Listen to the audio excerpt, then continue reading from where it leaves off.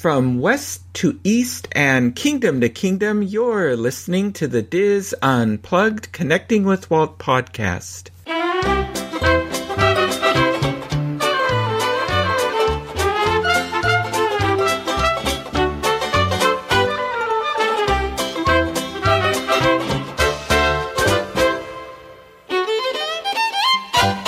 Connecting with Walt is brought to you by Dreams Unlimited Travel, experts at helping you plan the perfect Disney vacation.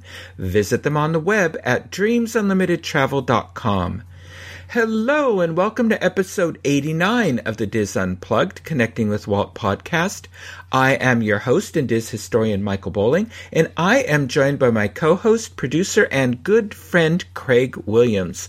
Craig, how are you today? I'm doing great. How are you, Michael? Oh, I'm doing well, thank you.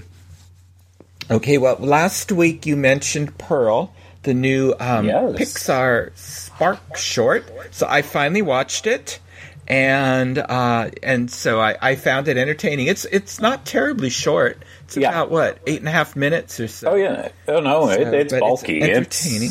It's on the long end of a short. So, but yes, most definitely.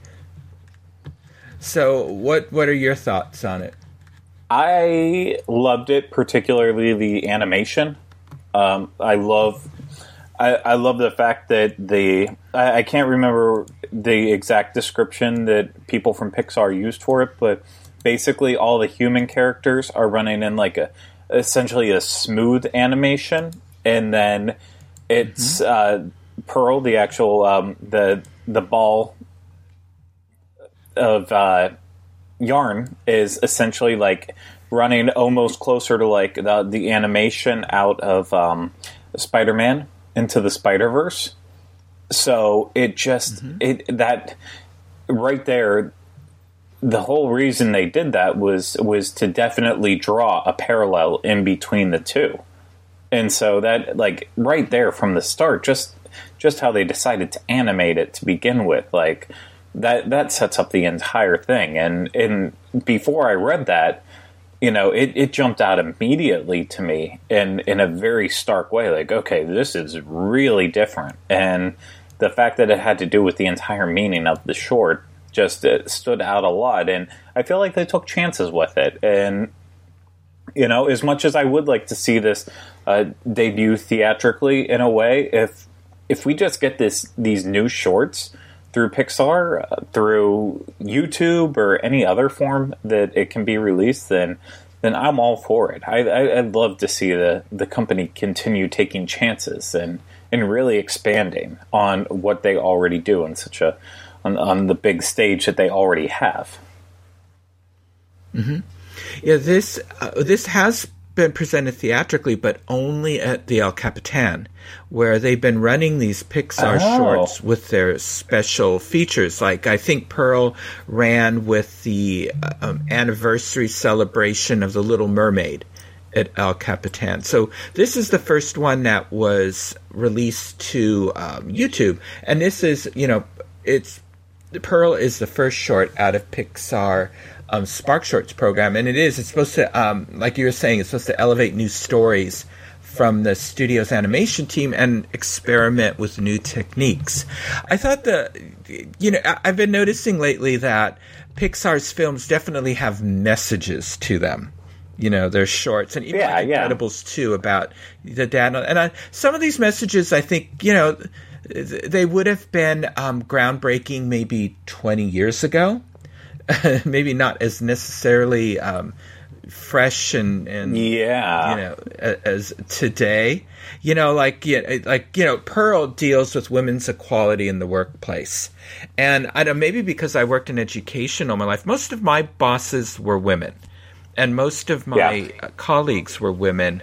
So to me, this was nothing, I don't know, earth-shattering or anything to me. And I agree with that. I think definitely in the entertainment industry, it was kind of a wake-up call for a lot of people in terms of women being on a different playing field, because we obviously know what's been happening in the media industry in the past year, 2 years with all of that. But Yeah, it's kind of funny you mentioned that. There's another podcast I listen to. It's a comedy one about, well, the one I listen to isn't a comedy one. Sorry, it's with a comedian on it, and then a movie critic called Unspooled, and they're kind of going through the movies of 2018 right now. Normally, they just cover the AFI Top 100, but they were talking about Incredibles 2 and how, like, while it does have that meaning behind it, the whole, like, the mom stepping up and taking over, like, back in the 80s, that would have been insanely groundbreaking for that story to kind of unfold. But in today, it is a statement. It's just not as strong as it could be before. So it's kind of funny that you got the exact, kind of the exact same impression on that, because it didn't dawn on me right away. And I don't think it dawned on a lot of people. But, sometimes those messages are lost when it's just a straight through entertaining movie. But I'm surprised I didn't realize that. And the background of... Oh, go ahead. No, and the background of this on Pearl is that it was the women behind it. They were telling their story. This is all metaphor for when they were breaking into animation, and it was a men's field. And so they, it was unusual for a woman to be in that field. So it's sort of telling their story of how women broke into the animation field and now, have much more of a presence in there than they did a while back. Yeah. Well, and that's what I was just about to say. I'm glad you did the research. I just watched it. So I didn't know that it debuted at El Cap in front of Little Mermaid, and I didn't know that they came out and actually talked about the story. One of my friends, who's I mentioned here before, she had some involvement on it. So that's like the main way I found out about it first. But I didn't do any extra research on it. So thank you for actually being thorough. Oh, yeah.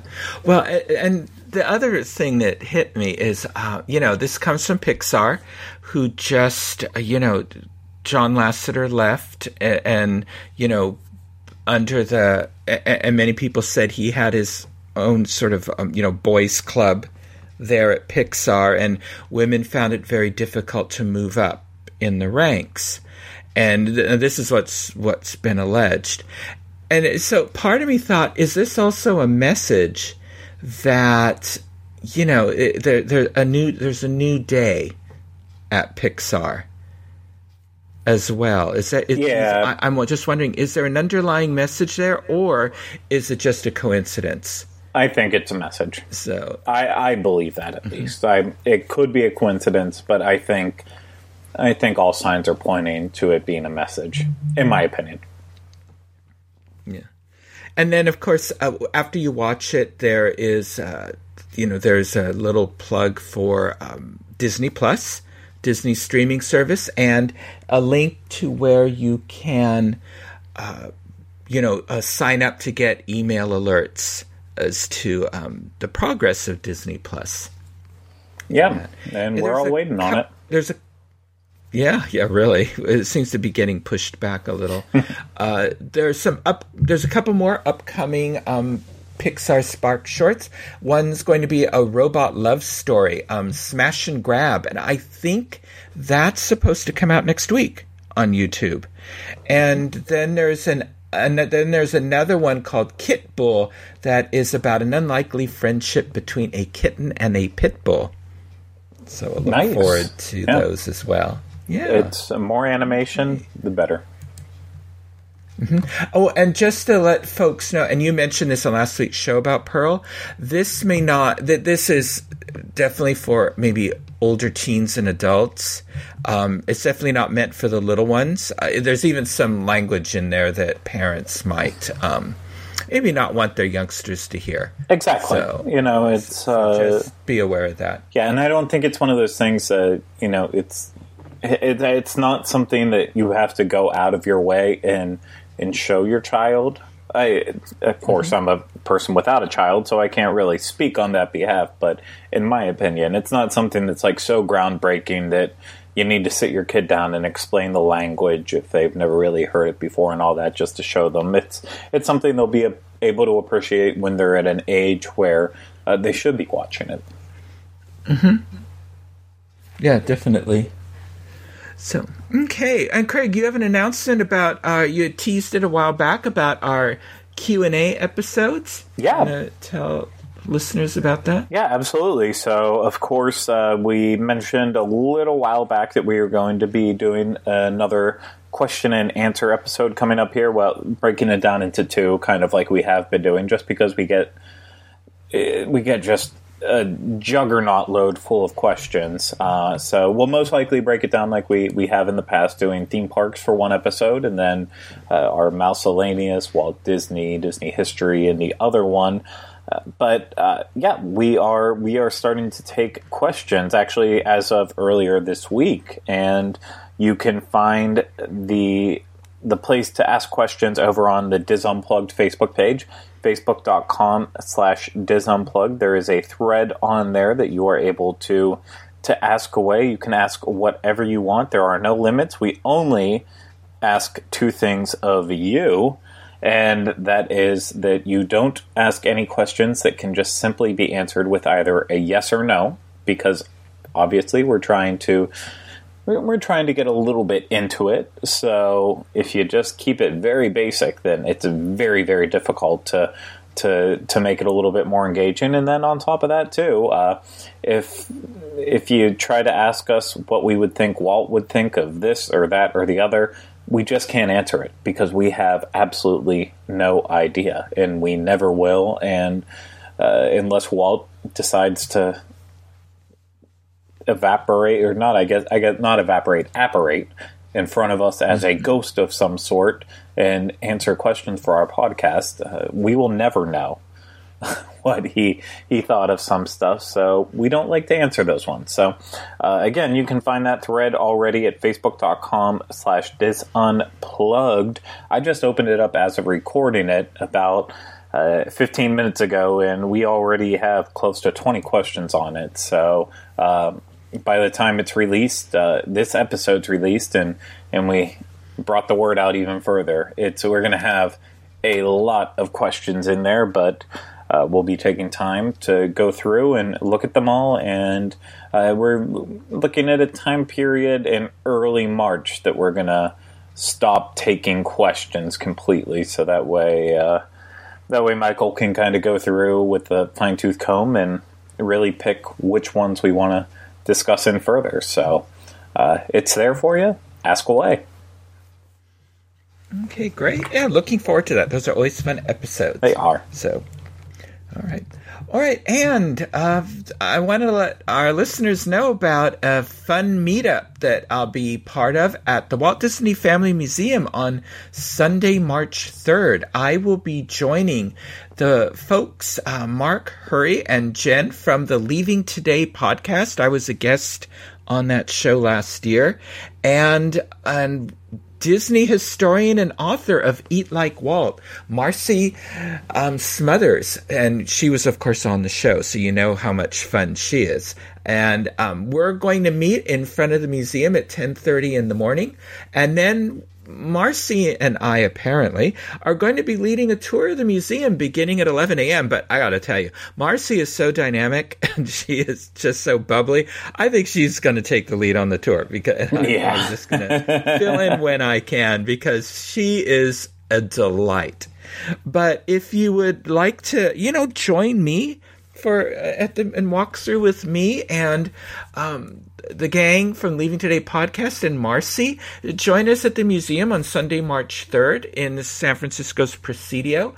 We would like folks to meet there at 10:30 in the morning in front of the museum, and then we'll begin the tour around 11 a.m. and we'll finish around 2 or 3 in the afternoon, most likely. But of course, you can leave anytime you want. And you will, of course, have to pay for admission to the museum. But I hope that I'll see you there. If you have Connecting with Walt shirts, please be sure to wear them. If you don't have them, you can always buy them on TeePublic. Craig always has a link in our show notes for our merchandise. Mm-hmm. And they always have sales. So anyway, so I hope to see you there. That should be fun. Well, I think it will be. Hey, for those of us who appreciate the legacy of Walt Disney, we were saddened to hear about the passing of Walt's son-in-law, Ron Miller, on Saturday, February 9th, 2019, of congestive heart failure at the age of 85. Now, Ron Miller was the husband of Walt Disney's oldest daughter, Diane. He was hired by Walt in 1954 as a liaison between WED Enterprises and Disneyland. And Ron eventually became president of Walt Disney Productions in 1978 and CEO in 1983. And he may be best known for launching the Touchstone label, which allowed the studio to produce and release more adult-themed films without tarnishing the family-friendly Disney brand. He also oversaw the establishment of the Disney Channel, the opening of Epcot Center in Tokyo Disneyland, experimented in early computer animation, funded Tim Burton's stop-action films Vincent and Frankenweenie, and acquired the film rights leading to the production of Who Framed Roger Rabbit. In this episode, we're going to talk about the life and legacy of Ron Miller. And I want to caution families that I will be using direct quotes to tell Ron's stories with language that you feel may not be suitable for our younger members of the Connecting with Walt family. And we know that many families listen to our stories together, but parents with younger children may want to pre-screen this episode before sharing it with youngsters. Now, and we're doing this just so that you get the full, feel of the personalities of the people and also of the emotions that they were going through at the time. Well, yeah, and I mean, we are a history podcast. We're not going to try to rewrite history, and we can't just skirt around stuff. If it happened, and it's important based on the period that it took place and what was happening, then we have a duty to kind of keep it how it was. So it's a good learning opportunity. Yes, it is. Now, Ronald William Miller was born in Los Angeles on April 17th, 1983, and he graduated from Fremont High School and attended the University of Southern California on a football scholarship. His father worked at Goodyear and his mother at Hoffman Chocolates, and they lived just 4 blocks from Goodyear and the hangar where the blimp was docked. So Ron would talk about when he was a boy how they would the blimp would bring in Santa Claus, and the children would be there, and Santa would alight from the blimp and distribute gifts to the children. Oh wow! I thought, wow, Santa, now that is a way to deliver gifts. Yeah, right. Mm-hmm. Yeah, so Ron said he had a very happy childhood. Can imagine. Now his boyhood dream was to play professional football, and in the summer, and then in the summer he wanted to play American League Baseball. So in his sophomore year of high school, though, Ron broke his ankle sliding into second base, which prevented him from playing football the following season. Then, in the following summer, he broke his wrist sliding into second base. So I guess the lesson here is don't slide into second base. His football team performed well in Ron's senior year, and they won the Los Angeles City Championships, with Ron catching several important passes. So in a recent interview with Janet Riley of the Nob Hill Gazette, Ron shared the story of how he earned his scholarship with USC. He said, "I had a wonderful coach, Harry Ellison, who saw something in me that I didn't see in myself. Harry was part of a recruiting team and asked me one day where I wanted to go to college. I said USC. So as I'm standing in front of him, he called a recruiter at USC and says, 'I got a kid here that you've met on a recruiting trip, and he wants to go to your school. Ron Miller.'" And then there was a pause. "Ron Miller. M-I-L-L-E-R. And he carried on a conversation for a while and said, "Look, I want you to give him a scholarship. You don't have any more scholarships left? Oh, well, that's too bad." So he talked a few more minutes and said, "Look, let's cut out all this crap. Ron Miller wants to go to SC, and if you're not going to give him a scholarship in 5 minutes, I'm going to make a call to UCLA. He's going to UCLA, and someday he's going to beat your ass." And that was it. They gave me a scholarship to SC. Isn't that terrific? That is. Gosh, I really wanted to go to USC back in the day. I wish I could have had that deal set up, but it just would not have applied to me at all. Yeah, you wanted to be a football hero? Well, I mean, I wanted to go to the USC film school. I mean, there's only been a couple of important people who came through there, so it was what my dream was. And then the harsh reality set in that I was from Pennsylvania, and it would cost way too much money to go to USC. So I gave up those dreams very quickly. But I'm glad it worked out for Ron. But look where you are now. I know. I'm here with all y'all. Now, Ron met Diane Disney on a blind date when they were both in college. Ron played left end, and his best friend played right end. And his best friend's girlfriend's roommate was Diane Disney. So a blind date between Ron and Diane was arranged after USC played UC Berkeley. It didn't go well. Ron said he played a good game, but he was tired after the game and just wanted to go to sleep.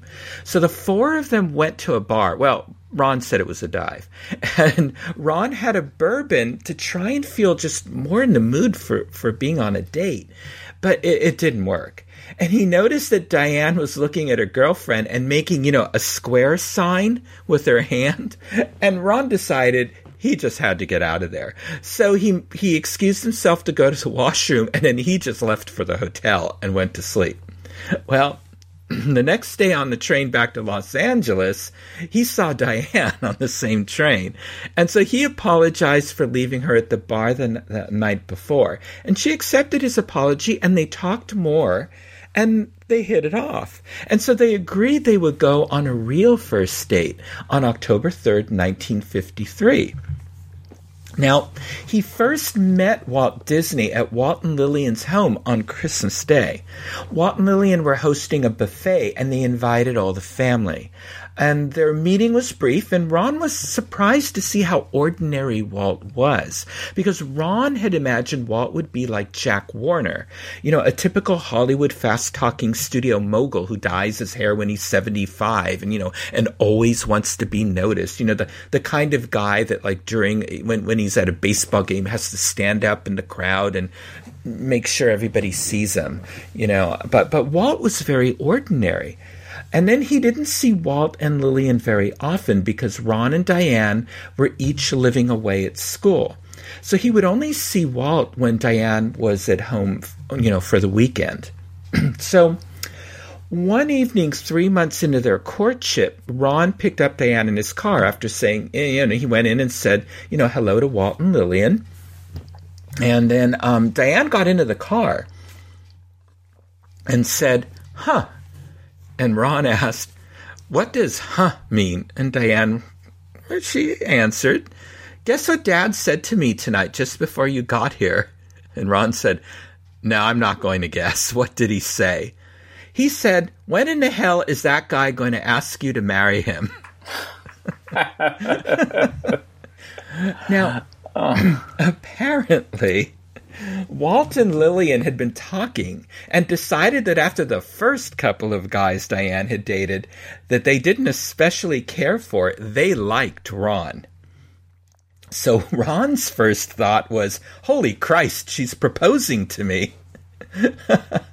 So Ron always thought that, in a way, Walt proposed. I'd say that's accurate. Yeah. So Ron and Diane were married on May 9th, 1954. And Walt did have his little joke at the hotel reception in Santa Barbara. Ron was accustomed to wearing Bermuda shorts and no shoes, and Diane preferred wearing Levi's or slacks. And for the top of the wedding cake, the figure of the groom wore a football helmet, Bermuda shorts, and bare feet. And the figure of the bride was in Levi's. And Ron said, Walt just liked to have his little joke. So now, whilst waiting to be drafted into the Army, Ron planned to take a job as a truck driver.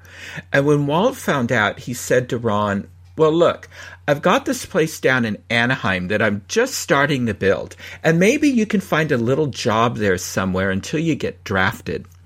So Ron was hired as the 6th employee of Disneyland. Now, in an early interview, Ron said he was the 3rd employee, but the Walt Disney Family Museum has always said that Ron was the 6th employee. So I'm going to go with what the Walt Disney Family Museum said, since I'm assuming they did the research.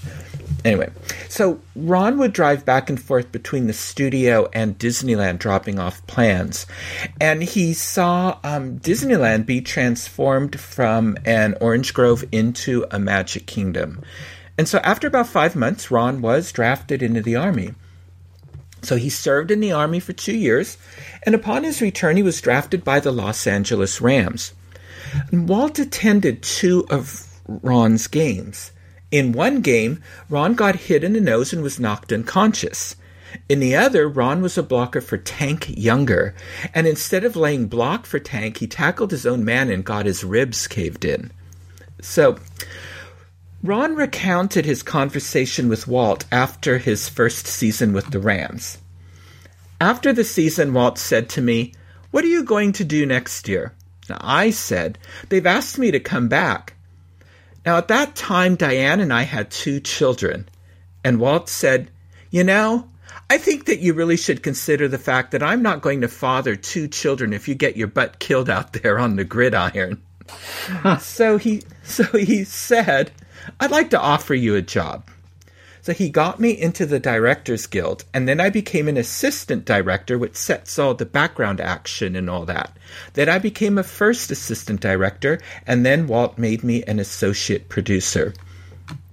Now, Ron believed that Walt thought Ron would be away from his family too much due to the travel that pro ball players have to do, and he wanted to see the family stay together. So for a brief time, Ron considered an acting career. In 1958, actor Clint Walker walked out of the popular Warner Brothers television western Cheyenne due to a dispute with the studio, and Bill Orr, who was Jack L. Warner's son-in-law, called in Miller to audition as Walker's replacement. And if you Google Clint Walker and you see him, because Cheyenne was in syndication reruns when I was a boy, so I enjoyed this show. I was in my cowboy phase.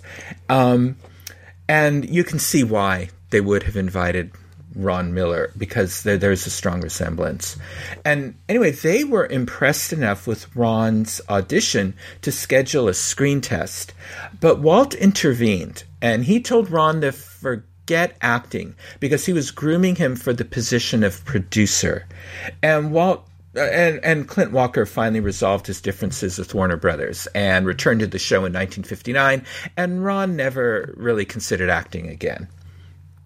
Now, Ron's first job was as a second assistant director with Old Yeller, and he eventually became first assistant director on the Swamp Fox and other Disney television shows.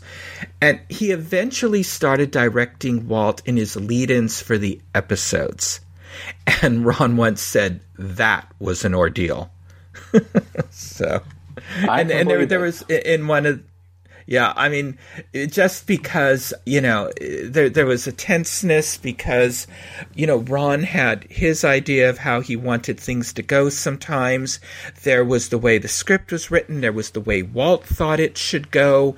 And as Ron tried to direct, if it wasn't what Walt wanted, Walt would start to get tense. And then if things got wrong, like if there was ambient noise and they had to keep refilming, Walt had other things to do. Yeah. And it would delay things, and Walt would just get more and more tense. And so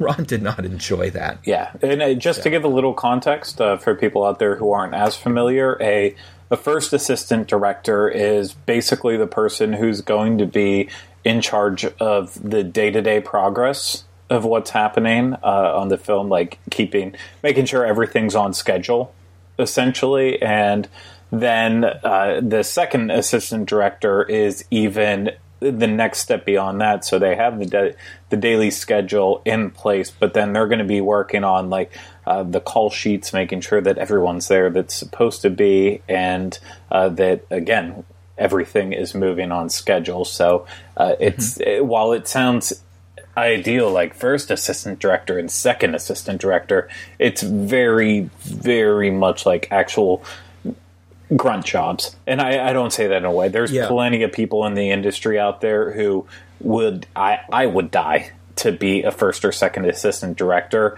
but in the grand scheme of things, they're more like shift managers in a way. So he started not at the bottom, closer to the top, but not on top right away. No, yeah, he did start at the bottom, and when they've done at the Walt Disney Family Museum, and they've done retrospectives on some of the shows like Old Yeller, Tom Kirk, and all that, a lot of the things that Ron did was making sure like the child actors were where they needed to be. Yeah. Even if it meant going to their homes and picking them up and driving them there. And then there was a whole one thing over horses and Ron trying to gather the horses up.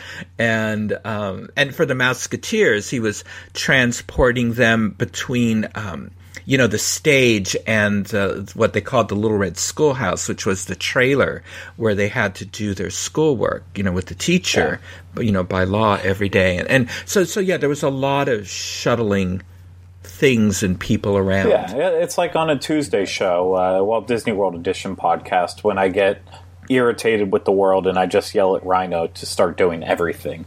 He's like my assistant director. Oh, okay. Well, that puts it in perspective for us. Yeah. Now, Walt was offered the job of being in charge of the pageantry for the 1960 Winter Olympics in Squaw Valley, and we did an whole episode on that, and in Squaw Valley, California, which he happily accepted. So in 1959, Walt sent Ron Miller, Dick Nunis, and Tommy Walker from Disneyland to begin planning. And Ron said that took about 4 months, and Ron talked about that at the museum and how they had to, rent a home there and, so that at least the family could be there and coordinate everything. And like I said, go back into our archives and you'll hear me talk about that. But it's a really interesting episode. Now, when Ron returned, he became associate producer on several Disneyland television series, such as the Disneyland television show, Daniel Boone and Texas John Slaughter. And a second unit director was needed for the film Moon Pilot.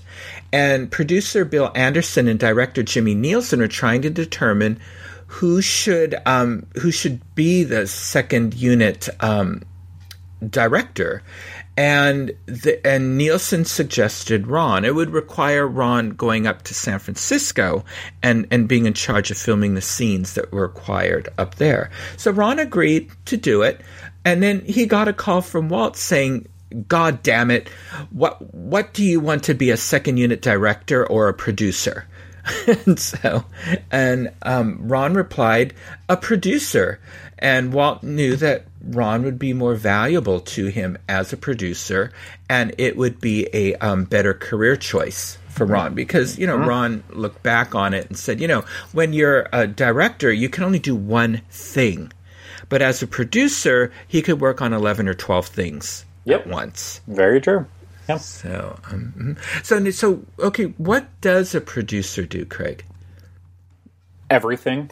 But they're not. So an actual film producer is going to be, you have the levels. So you have executive producer, associate producer, producer. Producer's going to be pretty much involved in the day-to-day happenings with it, but not on the same in-depth side as the director. So because a lot of the producer's role is going to be dealing on the money side of things too, keeping stuff on budget and such. So a little bit more broader in the scope of what's happening, while working with a director on a lot of the details on what's happening, but not to the extent like the executive producer is. That's the high money and high responsibility. If Steven Spielberg executive produces something and it's garbage, he's not getting blamed for it. Essentially, kind of in that way, he may have fronted a lot of the money, pulled in the funding, but his name's not attached onto it as closely as director or like right away as a producer. But and even then, that's not always the case. But yeah, it's kind of just I really hate saying it's like the helper of the director in a higher level, but I mean it's like a right hand man that has more power, so can help you when you get into tight spots. Mm-hmm. Okay, because that was certainly a big part of Ron's career, was as a producer. So that's good to know. Okay. Now, towards the end of his life, Ron said that Walt was more interested in Disney World and Epcot than in making motion pictures because it was something new. It was a new challenge, and it was becoming a struggle for Walt to find properties for feature films and television. Ron believed that if Walt had lived longer, he would have delegated the supervision of motion pictures and television to others and focused completely on Disney World and Epcot. Now, the first time Ron realized Walt was ill was the day of Walt's operation in November 1966. And on the Sunday before his surgery, Walt drove by Walt and Diane's home and watched Ron play football with a few of the neighborhood children. Then he drove himself to the hospital for his surgery on Monday. And Ron and Diane visited Walt frequently in the hospital, and it is there that Ron had one of his greatest memories of Walt. Ron was visiting Walt with Diane and Lillian, and Ron was meeting one of Walt's nurses for the first time, and Walt said, "I want you to meet my son." And the nurse said, "You mean son-in-law?" And Walt insisted, "No, my son." And Ron said that it was the greatest thing that's ever been said to me. So I just thought that was very touching. Yeah, it is. Now, after Walt's passing, Ron continued to work in the film division as a co-producer and moved up to producer with the film Never a Dull Moment in 1968. And he went on to produce several films, including Tron, Pete's Dragon, Escape to Witch Mountain, and The Black Cauldron. He became president of Walt Disney Productions in 1978 and CEO in 1983. His overriding mission was to reinvigorate its film division, where he had spent most of his career as a producer and executive. So Ron was inspired to create Touchstone Pictures after years of seeing Walt's frustration over being limited to creating family-friendly G-rated films. For one day, Walt called Ron and said, "I've got a film running tonight. Why don't you come on over?" And the film was To Kill a Mockingbird. And when it was over, Walt said, "Damn, I wish I could make a film like that." So Ron finally decided the time had come for the studio to expand its film offerings. At the yearly shareholders meetings in Florida in front of 500 shareholders, Ron said, "I have, as you probably know, developed and created a second label. This is the epitome of what we hope all our second label films will be like." They were then treated to a screening of Splash. Ron reported that only 2 out of the 500 felt there were some things that would stop them from telling their friends they should go see it. Now, under Ron's stewardship, the studio produced films that have gone on to be considered classics today. And I mentioned Tron, already, and of course, The Black Hole. But Tron didn't do well in the beginning, but has gone on to be an incredible cult classic. Oh, I mean, beyond the fact that right now there's a hugely popular e-ticket ride out in Shanghai that's being reproduced out in Walt Disney World in Magic Kingdom, based off of a movie that, like, they look at the first Tron and say, okay, it's cult. The second one, it did okay, not great, and then but should we do a third one still? So it's like, it's that important to some people. It's very important. Mm-hmm. Mm-hmm. Of course, Pete's Dragon. So many people, that's one of their favorite films in their childhood, and so much so it was remade into a live-action film. Yeah. a couple of years ago. I love that film, and it's one of my favorite, floats in the Main Street Electrical Parade. Yeah, I mean, I have issues, obviously, with the movie. It does not hold up as well as I wish it would. It's actually very bad in a lot of places, but I love the basis of it. I mean, I love Elliot. So. Mm-hmm. Yeah. Yeah, and and then there's some that are I love The Fox and the Hound. Me too. I think that was the 25th animated film for them, and and it holds up. It holds up well. Yeah, I talked about this a little bit on our Walt Disney World Edition show. A lot of the stuff that Ron Miller had in his wheelhouse, it's stuff that it's not always remembered very well in a nice way, even, but it's stuff that's very important to a lot of people of that time. So again, going with Tron, Fox and the Hound, it's a running joke between Kylie and I. We'll start quoting lines from the movies, and she'll start crying right away because it's not a happy film. He had Condor Man under his belt, which is like as cult as you can get, even more so than Tron. I thought it was great. Yeah, and also Black Cauldron, the Black Hole. I know we have thoughts on the Black Hole, but this man ran rampant in terms of cult Disney movies from that 70s into the 80s time period, and so many good ones, even back to his early days when he was co-producing on That Darn Cat and The Monkey's Uncle and Lieutenant Robinson Crusoe. I mean, just incredible. Oh, yeah. And then look at all the Don Knotts films that we love: Hot Lead and Cold Feet, the Apple Dumpling Gang series. That. We still laugh at. Yeah, and Cat from Outer Space.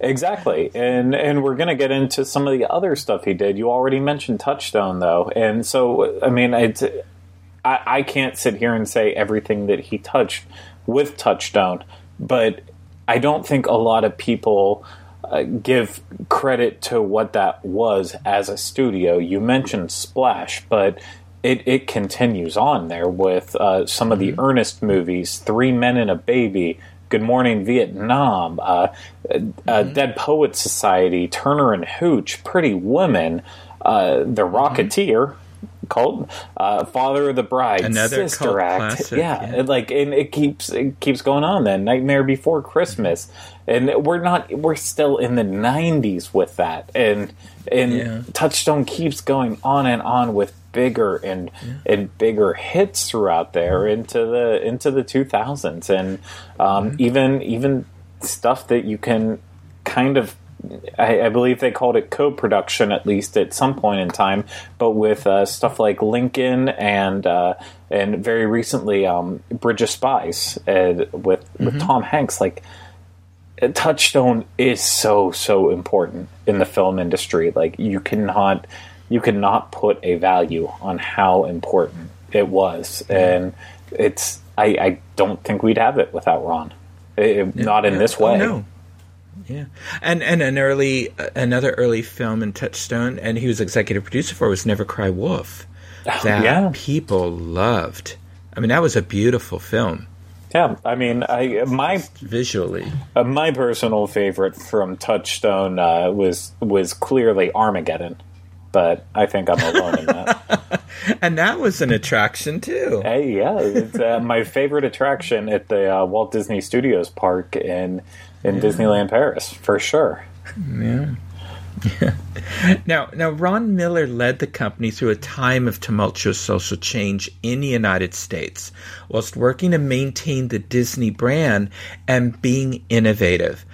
He championed computer animation and effects and initiated talks with George Lucas about bringing attractions based on his films into Disney theme parks. And, I've heard people talk about how when he brought over the Lucasfilm people and the people from the studio, he and Diane hosted them at their home at Silverado Vineyards near Yountville, and Diane served lunch, and Ron took them on a tour in his Jeep of the vineyards, and that they initiated the talks that brought those attractions into the parks. Ron was also the primary proponent of creating Walt Disney Home Video, the Disney Channel, and the construction of the company's first international Disney theme park, Tokyo Disneyland. He also acquired a real estate company that helped the company develop land near the Walt Disney World complex in Lake Buena Vista, Florida, and brought the company closer to an agreement to open a Disney theme park in France, which would open outside Paris in 1992. Mm-hmm. So I think in his whole legacy, so much of this is forgotten. Oh, absolutely. Or attributed to other people. Attributed to the folks that came after him, Michael Eisner. And Michael Eisner definitely got credit for much of what I just talked about. And I can say I'm personally guilty for that. I did not realize until between some of the stuff you wrote here and then also doing my own personal research. I don't think he was given due credit for a lot of the stuff he did. No, I agree. Absolutely. Even a couple of the attractions like Splash Mountain and all that opened under Michael Eisner, those were developed during Ron Miller's tenure. Mm-hmm, mm-hmm. So, So now during Ron's tenure, Walt Disney Productions became the target of corporate raiders and hostile takeover attempts. And some influential stakeholders believe this was due to Ron's leadership and criticized his action in fighting off these hostile takeover attempts. The company agreed to fend off a hostile takeover attempt by the corporate raider Saul Steinberg with an extremely expensive buyback of Steinberg's stake in the company.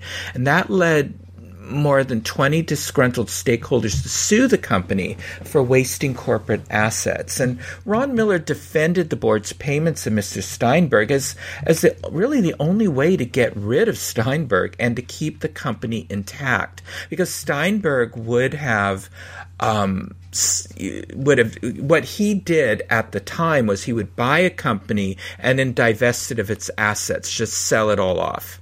So he everybody wanted the vault. They wanted the film library because that was the golden goose. So we would have seen the dismantling of the Walt Disney Company, Walt Disney Productions at the time, if this corporate raid had gone through. The Disney Company that we know today would not exist. So, and Ron fought that off.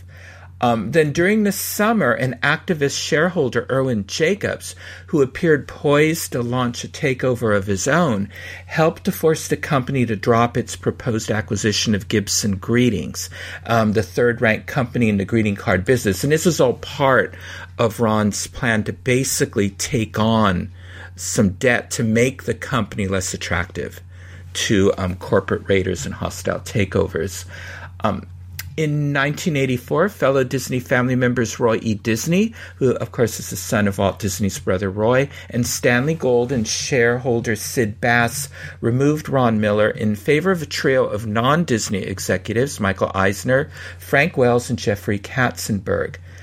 Now, before the board members voted on a proposal to ask Ron to offer his resignation, he reportedly looked at them and angrily asked, "Don't you have something to say to me? Aren't you men?"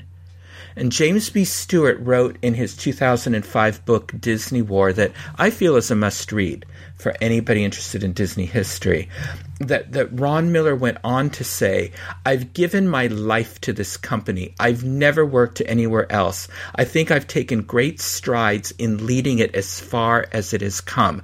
I feel like this is a betrayal."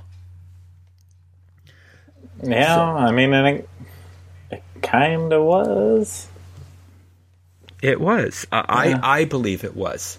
Yeah, it's that tough part where you have to draw the line between personal and business. So it is, but it also it was not the greatest time. So I think looking back onto it would be interesting to see what would have happened if a different road was taken. But at the same time, too, we do know what happened because of the changes that were made, and we can't obviously say that we know what would have happened if it would have went differently. So it's very interesting. It is. And I shared on a previous episode where we discussed this this era of the company, that there were business analysts at the time who wrote that Ron Miller's plan was sound. His business plan was sound for the company, and that if it had been allowed to go forward, the company would have been fine, and they would have weathered because we were going through an oil crisis. I mean, we were going through a significant recession. Yeah. These hostile takeovers were happening to all kinds. TWA was going through it. They were happening to all kinds of major companies. And we were seeing companies disappear as they were dismantled for their assets. And so it's interesting to look back and read what was being written at the time, about Ron's actions. But it did not keep him from being removed, though, as from the company. Yeah.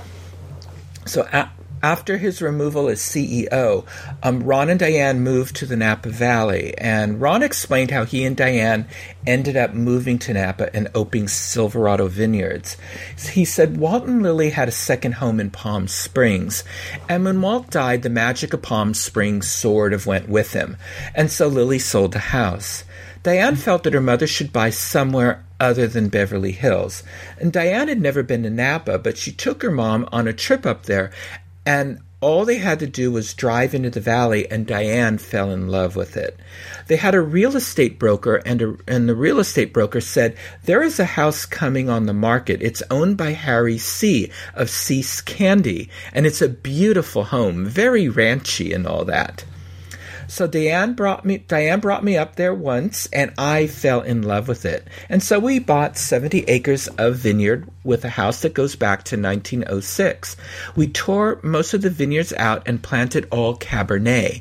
And then on the hill, we decided, okay, let's throw a little winery there. Well, it's not a little winery any longer. And no, it's not. And it's probably one of the most beautiful wineries in the valley. To go see. I haven't been there, obviously, as we've mentioned many times, but I have had a lot of Silverado winery wines, and it is so good. Their Chardonnay in particular is like one of my favorites. I'm not huge on Chardonnay. There's only about 2 that I'll drink, and the Silverado one is one of them. So good. I didn't recognize the before. I never knew about the connection with See's Candies, and that's kind of either. Yeah, that's kind of an inside thing between Michael and I. He knows how much I love See's, and multiple times I've received a nice package from Michael with See's Candies, and it just brightens my world every time. Oh, good. I'm a sweets glad addict. to hear that. Well, now the next time I send you See's Candy, you have to pair it with some Silverado wine. Because, they always say there's certain wines with dark chocolate, I guess, go well together. I'm sure it's great. Usually I have it by the glass on Disney property. I've looked at the bottles at the wine stores around us, and I don't always have just $35 sitting around to spend on a bottle of wine that I know I'll drink in about 90 minutes, give or take. But I drink wine like it's worth candy. It. It is. You're worth it. No, but I love Silverado. It is just, it's eventually. I know you've talked about it before, and we've made mentions, but Disney family with wineries, you can't really go wrong on any of them. But like going with Fess Parker's, That's a little bit more on the moderate side in terms of budget. Lasseter, you can feel about him however you want. That was definitely on the higher end. Silverado had the ability to fall right in the middle, and Silverado is so solid all the way. Someday when we pull an episode from the archives, we have to pull out the show I did on the Disney family of wines. Yeah, and that's God, that's been years. I think 4-ish around that. It's been when a you while, did that one. Yeah, I remember it distinctly though. Yeah. Yeah, and Ron and Diane championed environmental efforts in winemaking, including helping to restore local riverbanks and creek beds and adopting solar power and hybrid engine technology in the wine industry. And some of that is now just standard among the wineries. Now, concerned about the number of false stories of Walt being written, Diane Disney Miller decided to tell Walt's story herself and ultimately opened the Walt Disney Family Museum in San Francisco's Presidio on October 2009. Diane opened it in San Francisco because she wanted to be a part of the museum and live in close proximity to it, because besides their home in the Napa Valley, Ron and Diane had a home on Russian Hill in San Francisco. Now, after Diane's passing, Ron Miller served as president of the board of directors for the museum. And Ron also produced the documentary film Walt, The Man Behind the Myth, in 2001, which is probably, I think, the best documentary film on Walt. And it's available. The museum a year or so ago recently cleaned it up, and it's on, I think, it's on DVD and Blu-ray now. You can get it from them. I think you can probably get it on Amazon. I'm pretty sure this is the one that's on Netflix too. I could be completely wrong. Yes. Yeah. You're right. It does play on Netflix. Yeah, and it's excellent. I'm glad that it's fully available now. Now, Carol and I, because we've been members of the museum since before it opened, we've been fortunate enough to get to know members of the Disney family. Now, it's not like they're inviting us over for tea or anything like that, but we're on friendly terms with them, and we had a number of conversations with both Diane and Ron. I've even, during Fleet Week once, I sat at the same table with Diane. We ate lunch and chatted as we watched the planes in the sky and stuff, because they both were very friendly, very warm, very outgoing, but they wouldn't sign autographs generally. Maybe to children they would, and people saw that as being standoffish. They misinterpreted it. It was because they didn't want to take away the focus of the museum and its mission, which was to tell Walt's story. They didn't want to become the story themselves. But there were some things that were really strong in our memories about Ron and Diane. And one of our first times we really met them and close up was early on in there was a presentation at what is now the Diane Disney Miller Exhibition Hall. They had originally used the hall for a number of events, including large talks and presentations, and we were at one that I think it was for one of the anniversaries of Disneyland. It was like a 2-day event, and so we were all there, and Carol had to use the restroom, and it meant walking from our seat all the way to the front and out. And this was early in her diagnosis of cardiopulmonary hypertension, so she was on oxygen and all that, and walking was a bit of a chore for her. So as she came back in, she had to pass the Disney family, who was all in the front row, and Ron jumped up and gave her his seat. And she said, "Oh, no. She says, I have a seat." Now they said, "No, you sit right here." And he explained to her, I'm on oxygen too. I have to sleep at night with oxygen, especially when I go to Denver to ski and all that. And he owned a cattle ranch also in Colorado. And we just were so touched by that was so kind of. So Carol sat with the family, and they were all very nice and warm. Yeah. And then when I came around to pick up Carol, Diane saw me going to get her, and and Carol was coming down off the porch, Diane escorted Carol and chatted with her the whole way and brought her to the car. And we were, and Carol's telling her what a special place we thought the museum was and for us. And Diane said, you know, that makes me so happy because we created this museum for you to be a special place. And then she gave Carol like a big hug, you know, and it was just so sweet. Precious. And, you know, yeah, and there was another time I remember I was doing research for an episode I was doing on the Walt Disney Studio in World War II, and David Lesjak, who's a Disney historian and author, and he's been on the Disneyland show and this show a couple of times, and I was looking at the exhibit that the museum has on World War II. And a lot of what's in that collection is on loan from David Lesjak's personal collection. So I'm looking at it and taking notes and things like that. And suddenly someone starts talking to me, and the museum was not full that day.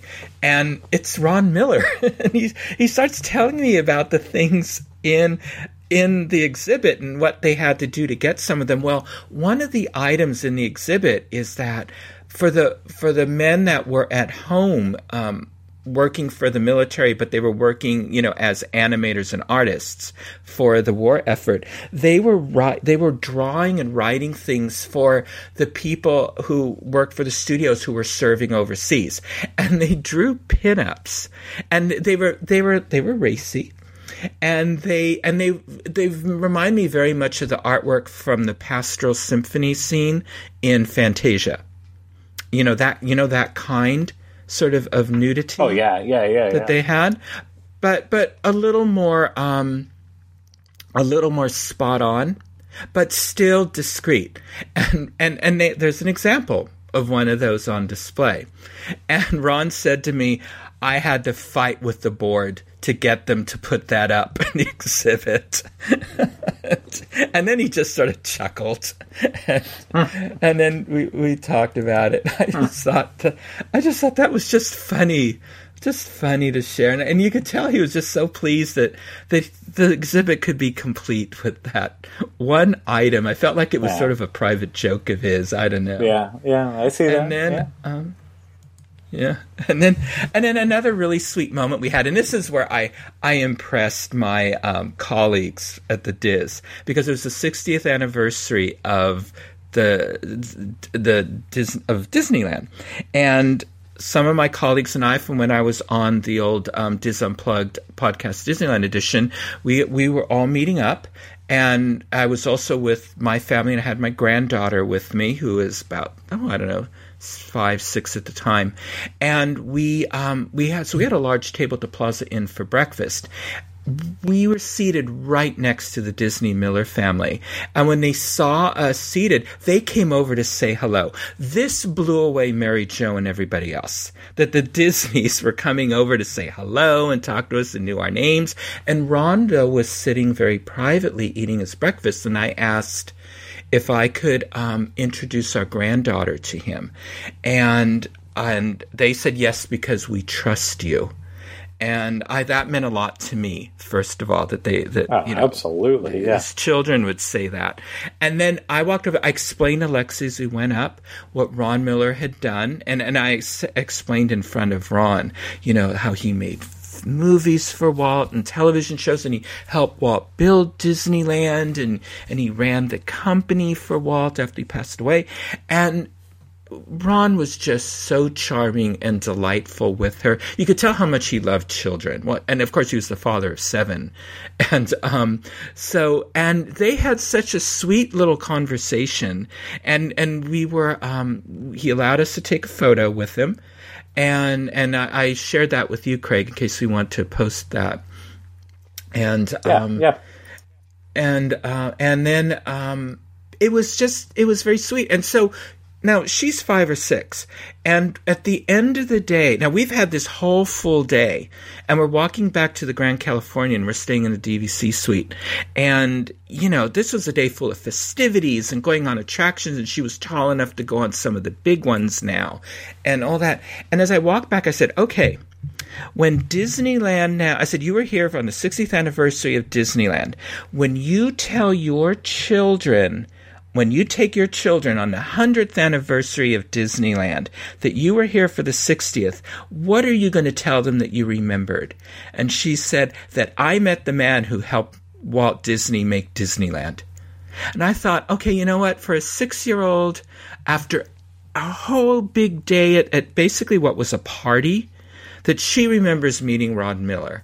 I thought, okay, that's impressive. that was the highlight of her day, was meeting him.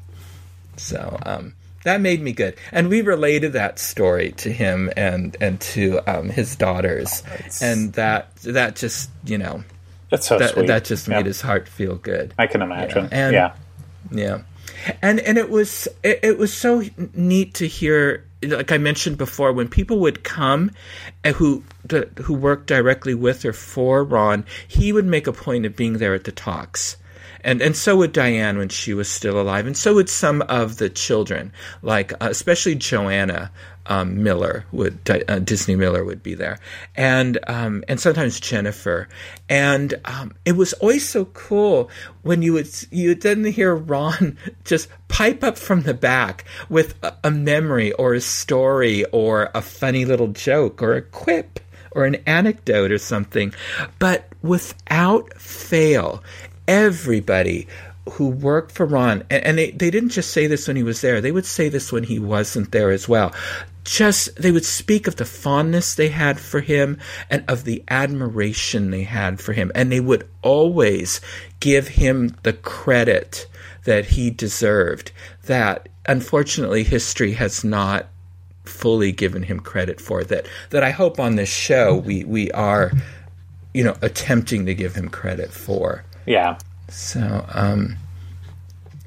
so I just feel very special that I could meet him. And, like Diane, he was very quiet and humble at the museum. He never we never had a day where we spoke about his accomplishments at the museum, like a Ron Miller day, or something, which I always hoped we would. That just wasn't his way. Even though he's been criticized for his leadership, I think he ran the studio at such difficult times. We were going through social and moral upheavals. The whole concept of family-friendly entertainment was sort of falling by the wayside. And he was hanging on to that so that we would still have that anchor, and and he was trying to be innovative, and he didn't always have the cooperation of others in the company to be innovative, and we'll get into that in a bit when we talk more about his legacy. So, but anyway, so those are some of my personal memories of Ron, just a few. But he is survived by his children, Christopher Miller, Joanna Miller, Tamara Diane Miller, Jennifer Goff, Walter Elias Disney Miller, Ron Miller, Ronald Miller, and Patrick Miller, and also by 13 grandchildren and 4 great-grandchildren. So, there's his greatest legacy right there. All of that. Agree. And, yeah. And donations may be made to the Memorial Fund that the Walt Disney Family Museum has established in honor of Ron and Diane Disney Miller. Donations will support the museum's ongoing education efforts, about which Ron was passionate. Ron believed the future of the museum is education. Donations and cards can also be sent to the family through the Walt Disney Family Museum Attention Director's Office at 104 Montgomery Street, San Francisco, California, 94129. Services will be private, and the museum has not yet planned a public commemoration of Ron. They do have a small memorial set up right now on either side of the photos in the main lobby that Norman Rockwell did of Diane and Sharon, and also where there's his official photo is displayed along with some flowers. When there is a public commemoration, we will share that information with you. All of us at the Dis Unplugged send our best wishes and prayers to the Disney Miller family. We hope they are comforted in the knowledge that their father's accomplishments brought joy to millions of people and will continue to do so for generations to come.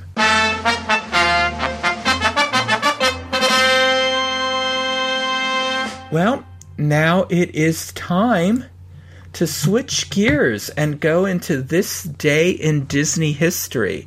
And this is the week of February 17th. So Craig, if you're over your chocolate high from Valentine's Day. I'm never over.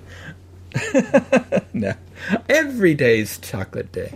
So anyway, so let's start out with February 17th. On February 17th, 1963, Walt Disney's Wonderful World of Color airs Part 1 of Banner in the Sky. This is a retitled and re-edited television presentation of which 1959 Disney feature film? I only know this because I am like 1,000% obsessed with this movie. It was in the very first Treasures from the Disney Vault round that they did back in, I want to say that was December 2014 now. It was one of the movies that they showed, as well as a behind-the-scenes look at how it was filmed, and that's Third Man on the Mountain. It is, and that is, I share your admiration of this film. This is an amazing film. When you learn about all the behind the scenes of what went into making this film, it is amazing. I'm amazed no one was killed on the making of this film. They should have been. And as a Disney fan's perspective, I understand how expensive it is to make DVDs, Blu-rays, but there are two situations, in my opinion, I'll actually say three, where I believe there should have been a Blu-ray made of the movie plus the corresponding Disney presentation of the behind-the-scenes filming of it. The first is obviously this one. It especially going into how they filmed the movie. They filmed it on a mountain. I mean, just literally insane. 20,000 Leagues Under the Sea, plus the Walt Disney Presents they did on that as well, and then Darby O'Gill and the Little People, and the one that was available. The Darby O'Gill Walt Disney Presents Wonderful World of Color, all that one was available on, I think, Walt Disney Behind the Scenes. The box set, I can't remember which one exactly. It was a bonus feature on one of them, but God, it's Third Man on the Mountain. It's great. It's such a good movie. And I was at the Walt Disney Family Museum talks on the making of Third Man on the Mountain and Darby O'Gill and the Little People. It's stunning. Just the cinematography and the special effects they had to do. They didn't have computers in those days. And the camera work they had to do to create the illusions all perspective of humans with the little people, the leprechauns. Astonishing. So creative. And Third Man on the Mountain. Still used to this day. Dear Lord. If you watch the Lord of the Rings movies, the same techniques were used for that. That's how important it was. Yeah. So, anyway, great film. If you've not seen Third Man on the Mountain, definitely worth watching. And this is a film that holds up through time. Agreed. So even youngsters today, you're going to find this film exciting. So, okay, February 18th. Walt Disney's first People and Places film is released on February 18th, 1958. What is the name of the film? I don't know that. The only two I know is Disneyland USA, and then there's one other one that I have watched on YouTube before, but I don't. It's one of those series I want to know more about. I just don't. So I know Disneyland wasn't the first. Yeah, these don't get their due. I really wish these would be released as a set. Because the cinematography was beautiful. It was. Yeah. And, it took you to places in the world at a time people didn't go to, didn't know much about. It was the Alaskan Eskimo. It was a short documentary shot by the team of Alfred and Elma Milot, and it will win an Academy Award for Best Documentary Short Subject. Okay. Yeah, I just haven't never seen it before. Yeah. I'm not sure if I have, to be honest with you. So, anyway, February 19th, a Mickey Mouse animated short was released on February 19th, 1948. It was originally planned to be part of the Three Caballeros and was conceived from the South America Disney Good Neighbor trip. What is the name of this Mickey Mouse short? I honestly don't have a clue. Yeah, I have no idea. Pluto and the Armadillo. Pluto and the Armadillo, directed by Clyde Geronimi. And it's a short about Mickey's pal Pluto when he attempts to befriend an armadillo whilst on a South American trip. And, of course, mayhem ensues. It's not even slightly dawning on me right now. Mm-hmm. Not even a The armadillo's not too keen in the beginning on being Pluto's pal. I can imagine. Yeah. Okay, February 20th. On February 20th, 2002, it is reported that a new tombstone has been placed in the graveyard entrance to the Magic Kingdom's Haunted Mansion at Walt Disney World. To whom is the tombstone dedicated?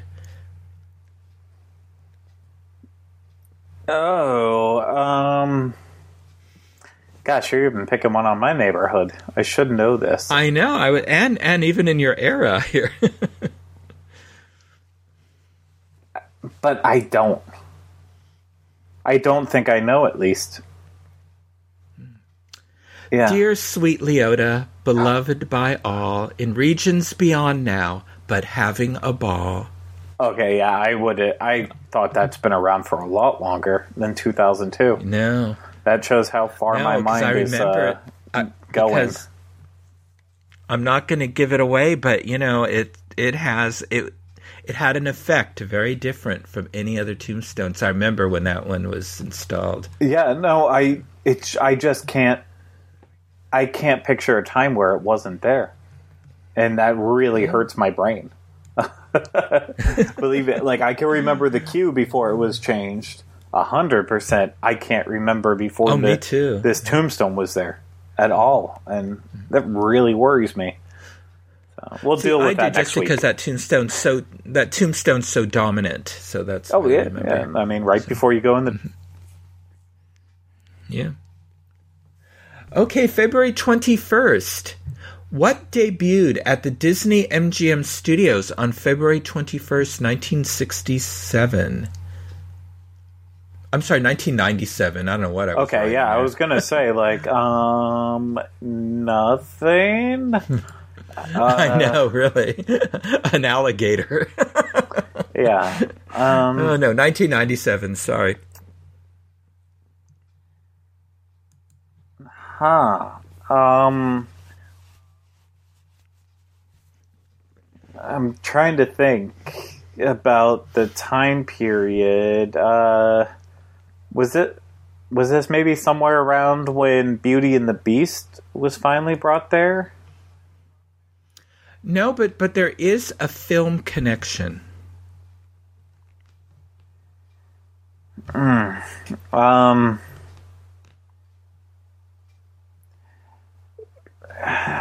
really stumbling on this one. This was 97 was during the gray area.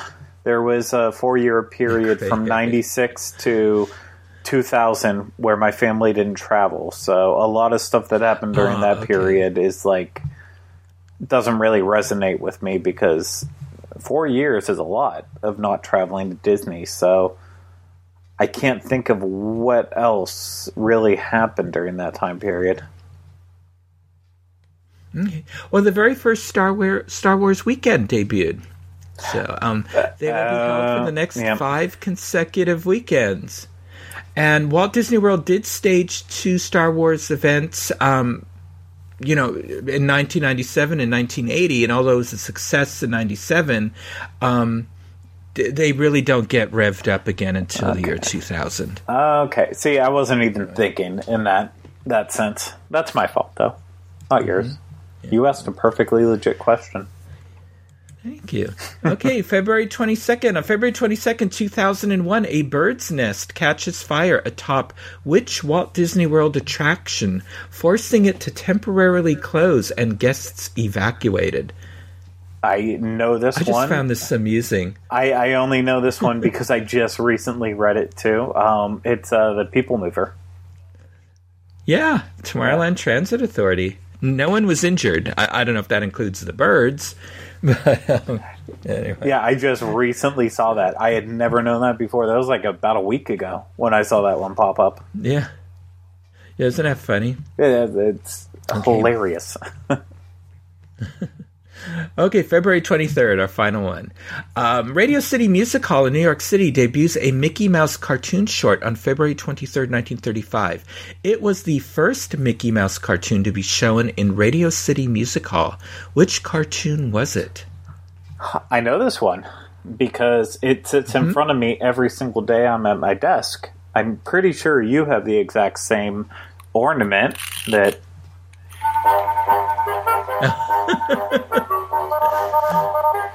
That's it. And you know that. It's the band concert. That's right. Absolutely. Yep. The band concert. Okay. One of my favorite decorations. Yeah.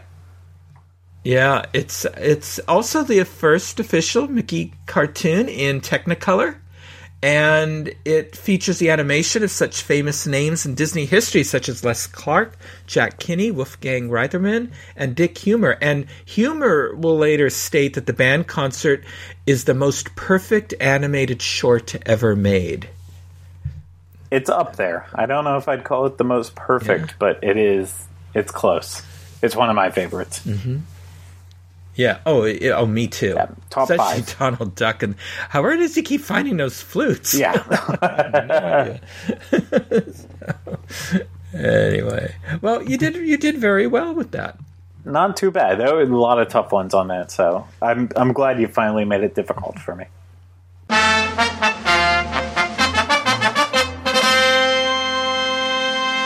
You know, Craig, Michael Eisner is credited, as we mentioned before, for the expansion of the theme parks and studio output, and Ron was criticized that he wasn't more aggressive in expansion, but and this is just me speculating, but I'm always wondered if Ron was trying to stay true to Walt and Roy's desire to keep the parks affordable for families. Ron may not have, added, hotels and motels and all that at Walt Disney World out of Roy's stated desire for the company to be a good neighbor with the Orlando hotels, motor inns, and restaurants. Yeah, I mean, let's be real. It's Michael Eisner is a significant change where it became more than just what it was. I mean, on the Walt Disney World edition, Pete says over and over again, Disney, even back to the days of Walt Disney, it was a business, a family business, and one that kept everyone in mind, but still a business. I feel like Ron did hold on to those ideals that Walt and his brother held on before, and Michael Eisner is the first time where we're really looking at it from a different lens. So I'm right there too. It is definitely the shift in an era away from being about family first almost in a way and profit first almost to a point. Yeah, I mean, Ron worked to keep the company's goal of providing family-friendly entertainment during a time of social upheaval in our country. And as we mentioned, Ron said Walt was finding it frustrating to find material towards the end of his life for films and television series. Ron worked to innovate, but he was frequently blocked.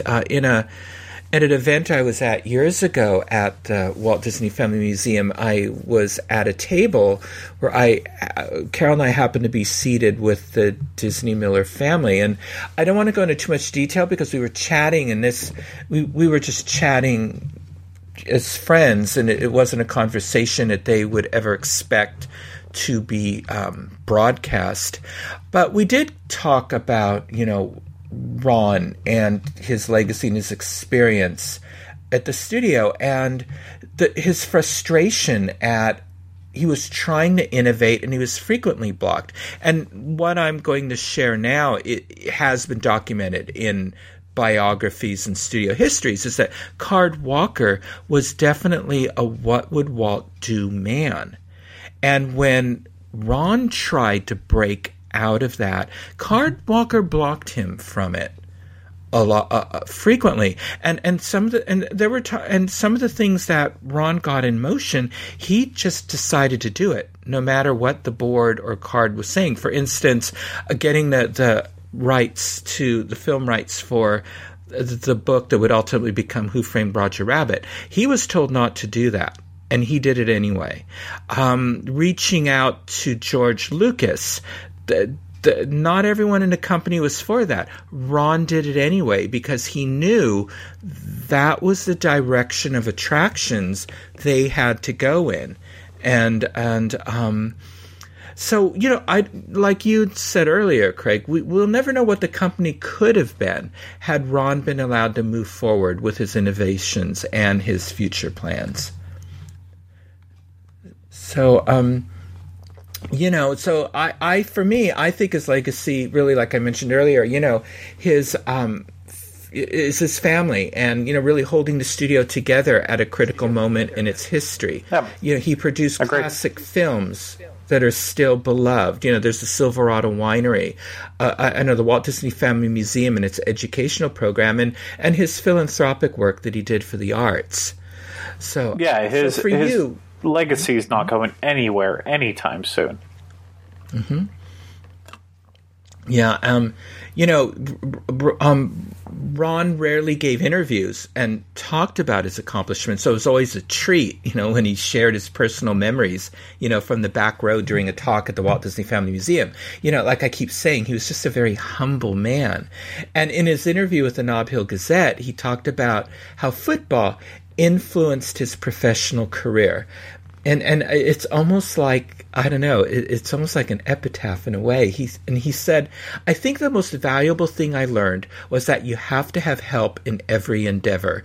You're not going to do it alone. You're going to do it as a group. That's what I learned from football. Football was a team sport, and I carried that on to the studio, just like Walt. When Walt was on a project, he didn't do it alone. He did it with a lot of people. The difference between Walt and me is he contributed a hell of a lot. I don't know if I contributed anything like that. Well, Ron, you contributed a lot, and we are the better for it. And if you would like to know more about Ron Miller, I highly recommend a couple of good interviews. The interview with Ron Miller, Life in the Magic Kingdom by Janet Riley for the Nob Hill Gazette, and Walt's People, Volume 6, an interview with Ron Miller by Richard Hubler, edited by Didier Guez. So, Craig, until next time, how can our listeners connect with you?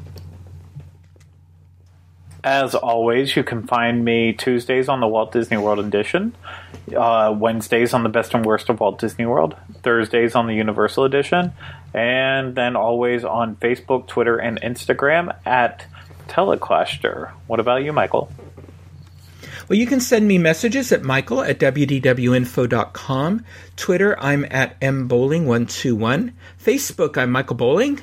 Instagram, Michael Bowling the Diz, and you can connect with me on Craig me and Craig on Twitter. That means something very different, the first thing I said, at Connecting Walt. If you would like to listen to more shows on the history of Walt Disney, his studios, his Imagineers, and Disneyland, check out our Disneyland podcast archives for my Disney history episodes at disunplug.com, and look for past episodes of Connecting with Walt on iTunes, where you can subscribe to our show and leave some positive reviews and ratings. So thank you for making us a part of your day. And remember, I only hope that we don't lose sight of one thing, that it was all started by a man, Walt Disney, and his brother Roy.